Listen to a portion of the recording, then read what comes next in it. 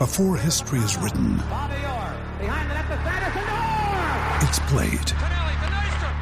Before it's frozen in time, it's fought one shift at a time. Before it's etched in silver, it's carved in ice. What happens next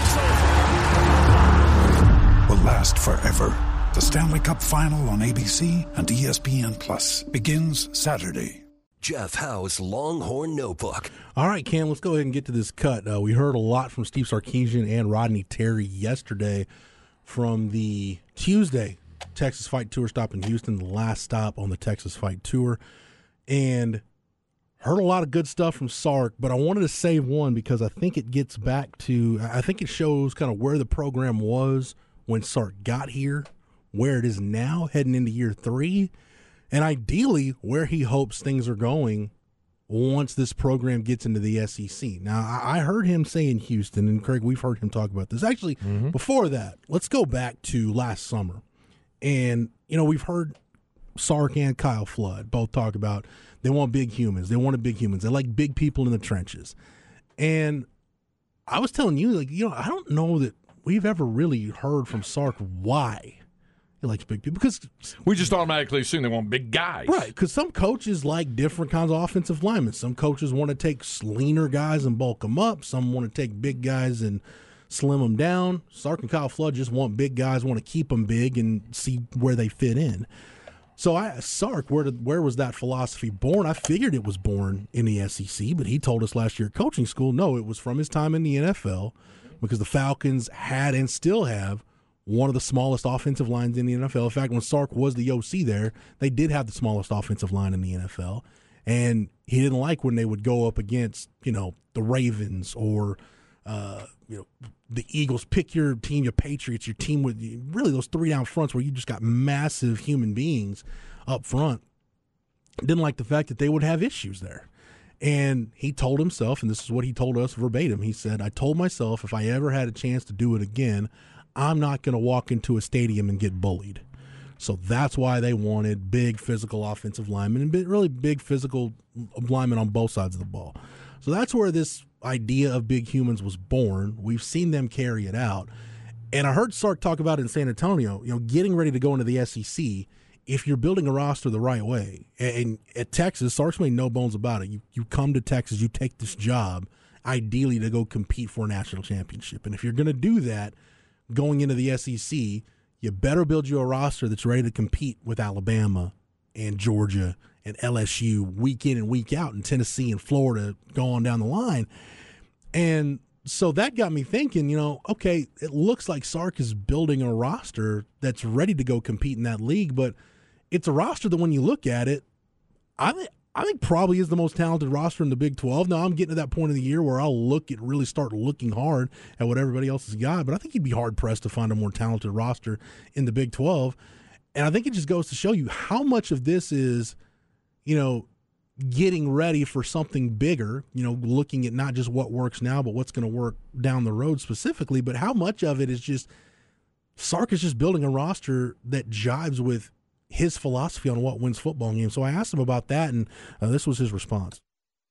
I think that's a good point. I was going to say that. You took the words out of my mouth. I think ultimately you get to this stage of your career of where I think you can stand firm on your 2 feet of knowing who you are. At least you'd hope so, and I feel like I do. And I believe in being big up front. I believe in trying to be the most physical team every time we take the field. And but to complement that, you have to have speed on the perimeter. And so that's just what I believe in. It just so happens that's kind of what's needed in that other league too, because of the way teams are built. But I think it's a formula for success in whatever league that you play in, from Little League to the NFL. It just seems like if you're big up front, you got really skilled speed athletes, and you've got good quarterback play, you always got to give yourself a chance to win football games.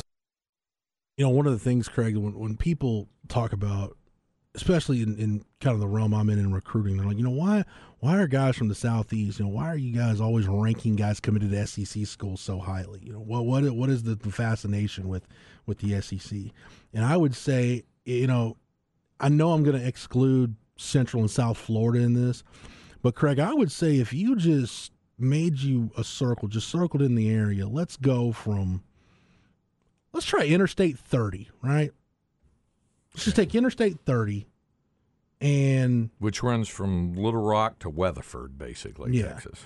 Well, let's just look at that. And we go over to, kind of from Memphis to now. What is that interstate highway? That's that runs from I-40. Memphis to Nashville. Yeah, so basically take a line like I-40 and draw a line right there, and then draw a line along the I-10 corridor, or basically go from San Antonio to Jacksonville. I got you. And that swath right there, that's probably where you'll find the bulk of your talent, your college football talent in the country is going to be in that area right there. In meteorological terms, as they were describing a weather system.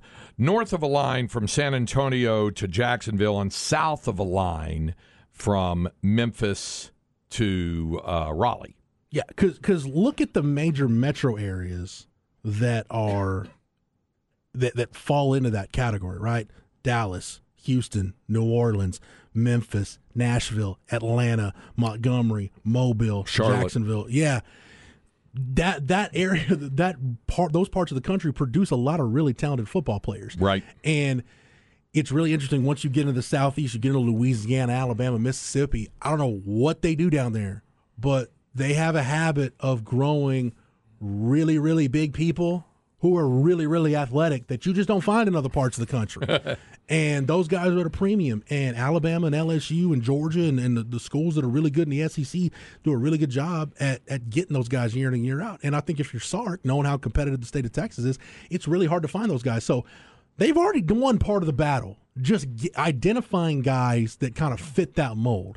And you even look at where they've gone to get some of those guys, right? And take the edges included in some of their interior guys. They went to Mississippi to get Aaron Bryant. They went to Alabama to get Justice Finkley. They've gone to different parts of the country to get some of these guys. That's why the SEC is the league it is what I'm getting at, because of the kind of athletes they produce. They produce a lot of really big, really good, really talented athletes. But I also think it's interesting, too, that you look at what you kind of can see, and this is what makes coaching transitions and the coaching transitions that Texas has gone through, which there's been too many of them, and we all know that, and there's not enough time to get into all that and do revisionist history. But this is why initially coaches at Texas really struggle right off the bat. Charlie did. We saw Tom Herman do it. Sark went 5-7, because you're taking somebody else's talent that fits into somebody else's vision and their philosophy on what they believe wins football games, and now you're trying to put that towards your philosophy of what you believe in, and it may not jibe. The pieces just may not fit what you want to do. And we've seen with whether you talk about Mac's reboot post-2010, the 3 years with Charlie Strong and the 4 years with Tom Herman, by the time they get their roster in place where they want it, where they feel like they can go win games with it, now you're out the door and you're turning it over to somebody else who now needs another 2 or 3 years to at least get – first you got to get the bodies in the door, then you got to develop them. So that's why I say Sark's already won a really big part of the battle, just getting the talent on campus. Now you look at the way he wants to win football games, you see it. Like, he wants to be able – you talk about running the football, like what do coaches mean when you want to have a running game you can count on? You've heard a lot of coaches say this, Craig. You want to be able to run the football when the opponent knows you have to run the football. Those times late in the game where you need to bleed clock, you need to move the chains, you need to put the game away, at that point can you go run the football? And the best way to do that is really talented running backs, but more importantly, big people that can constantly reestablish the line of scrimmage. That's how you do that. And that we've seen Sark go about that. Why was Texas so good against the run last year? We talked about this on the Longhorn Blitz podcast this week. You really start to look at the run defense numbers last year from 2021 to 2022. It's one of the better turnarounds with a run defense in school history. If you really go, just start getting into the nitty-gritty, it's really impressive what they did. But go look at the amount of mass they've got on that interior defensive line that they had last year. Coburn's 340 plus, Sweat's 340 plus, Ojomo's an athletic 300. He paired really well with some of those guys. Same thing with Byron Murphy. Then you've got an athletic freak like Alfred Collins. Vernon Broughton's in the 3 teens. So they were able to roll, legitimately be 3 deep with 2 guys they could put in, just roll out units, and they were big guys that could take up blockers and then let your linebackers work behind them. So it's a roster that, based on the talent you've got and where you're getting it from, should be able to compete in the SEC. but you're also really getting an idea that, hey, Sark has talked about what he wants to put, the product he wants to put on the field that he believes can win ball games. You're seeing it with the talent they've got. And when you hear Sark talk about, this looks like my team, it sounds like my team, like, what does a Steve Sarkisian football team look like? This is what it looks like. It's big and physical between the hash marks, and on the perimeter, it is elite speed and quickness. You have to refresh my memory. I'm going to guess you were a single-digit age youngster in 1992. 92. Yeah, I was 8 or 9. I think I was turning 9 that year. Okay. Did you ever, I can't remember if we've had this discussion before. Did you ever go to the Cowboy training camps at St. Ed's? Oh, yeah. Okay. Yes. That was my vacation most summers. Okay, yeah, that's right. Okay. All right, so 1992. Yeah. The first year when the breakthrough with the Super Bowl championship. And you know what I love about that 92 roster? What do you? I love this factoid. Jimmy loves bragging about it still. When the Cowboys won Super Bowl 27 when they beat the Bills, they were the lowest paid, youngest roster in the NFL. Yeah. Yeah, they were. That's true. And they had started building it before. I remember in 91 at training camp, Steve Berline with the team, and I was down there with the radio station with KRLD, and we would rent an apartment over off of Woodward, and it was in a decent apartment. They allowed us to rent an apartment, so we had guys staying in it. It was like a 3-bedroom apartment throughout the course of the summer, and we would take it in 2 to 3 week shifts. During the time overlapping with training camp, that sort of thing. Seemed like training camp went on forever back then. It did, and so I remember Steve Berline speaking to a group we had with sponsors and things like that. But I'll always remember this. It's summer of '92. Tony Wise, the offensive line coach, and he had Mark Stepnoski, and he had Kevin Gogan, and he had Nate Newton, and he had Mark Tuinei, and he had Eric Williams. Yeah, he had those guys on that offensive front. And somebody was asking him about Nate Newton, and Nate was just starting to break through really then. And he asked him what he liked, what do you like about Nate? He said, well, he's this and this. He goes, but mainly he's a big guy. He said, he's just big. He's got big head, big hands, big feet, big ass. He's just a big guy. And we were all like, wow, what a soundbite, Yeah. And that's what it was. So that was Tony Wise talking about Nate Newton at the time. And I think there we saw a time, I think you saw Tim Nunez build some offensive lines like this at Texas in the early 2000s with Mack, where that was still a time where people were trying to replicate that Cowboys line. Mike Williams, Leonard Davis, even like a guy like Antoine Kirk Hughes was, what was Kirk Hughes like? I remember him being like in 310, 320, something like that. The problem is, Bob Stoops built some Kevin Wilson built some offensive lines like that at Oklahoma in the late 2000s. That's right. The problem you run into there, though, you got to be careful because, again, you can recruit big guys, but you got to make sure they're big guys that can move and some big guys that have position flexibility and position versatility, especially now where you really got to maximize scholarships and as much cross-training that goes on the offensive line. If guys are big and sloppy, then they're not going to do you much good. They're gonna, conditioning becomes an issue, and it's almost counterproductive at some point. Yeah. I remember watching some stuff. Stick with the Cowboys. I remember watching some stuff with Bill Parcells when he got the job. Some behind the scenes stuff from training camp. He was just talking about they're so big, but they're so slow. And he liked more like Kevin Mawai type offensive lineman that he had been with, kind of leaner, more athletic type guys. But again, that shows you how tough some of these transitions can be. When you're taking somebody else's talent and their vision, now you've got the job first year. Now you've got to try to make it work with what you want to do. So, but you've got to be careful because you can be so fixated on big that you just got big sloppy guys that can't move much and don't give you much in the way of position flexibility.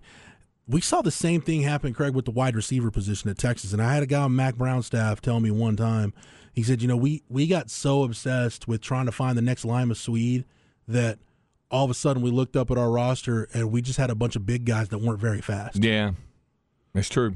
And you can run in that hole. But so that's why I credit Sark. You want big guys, but you got to make sure they're big guys that can move. You got to make sure they're big. Like Evan Neal at Alabama is a really good example. That's a guy that played guard, played tackle, played multiple positions, was a first-round pick, and you can see the athleticism. I think we can all agree Kelvin Banks at 300 plus. Kelvin Banks looks like a different kind of cat out there at left tackle. He did last year. The strides we saw Christian Jones make. Christian's 315, 320. So that's the difference to me with this Texas offensive line. Yeah, they're big, but they're big and they can move. And the same thing with those interior defensive linemen. So, yes, you can be fixated on size. Size is good. Bulk is good. But make sure it's quality bulk that can move and can actually help you win ball games. And I think Sark, that's why you're seeing him express the confidence you're seeing him express in this team, and where it's going is they feel like they've got their kind of guys, and those are the kind of guys they want in the trenches.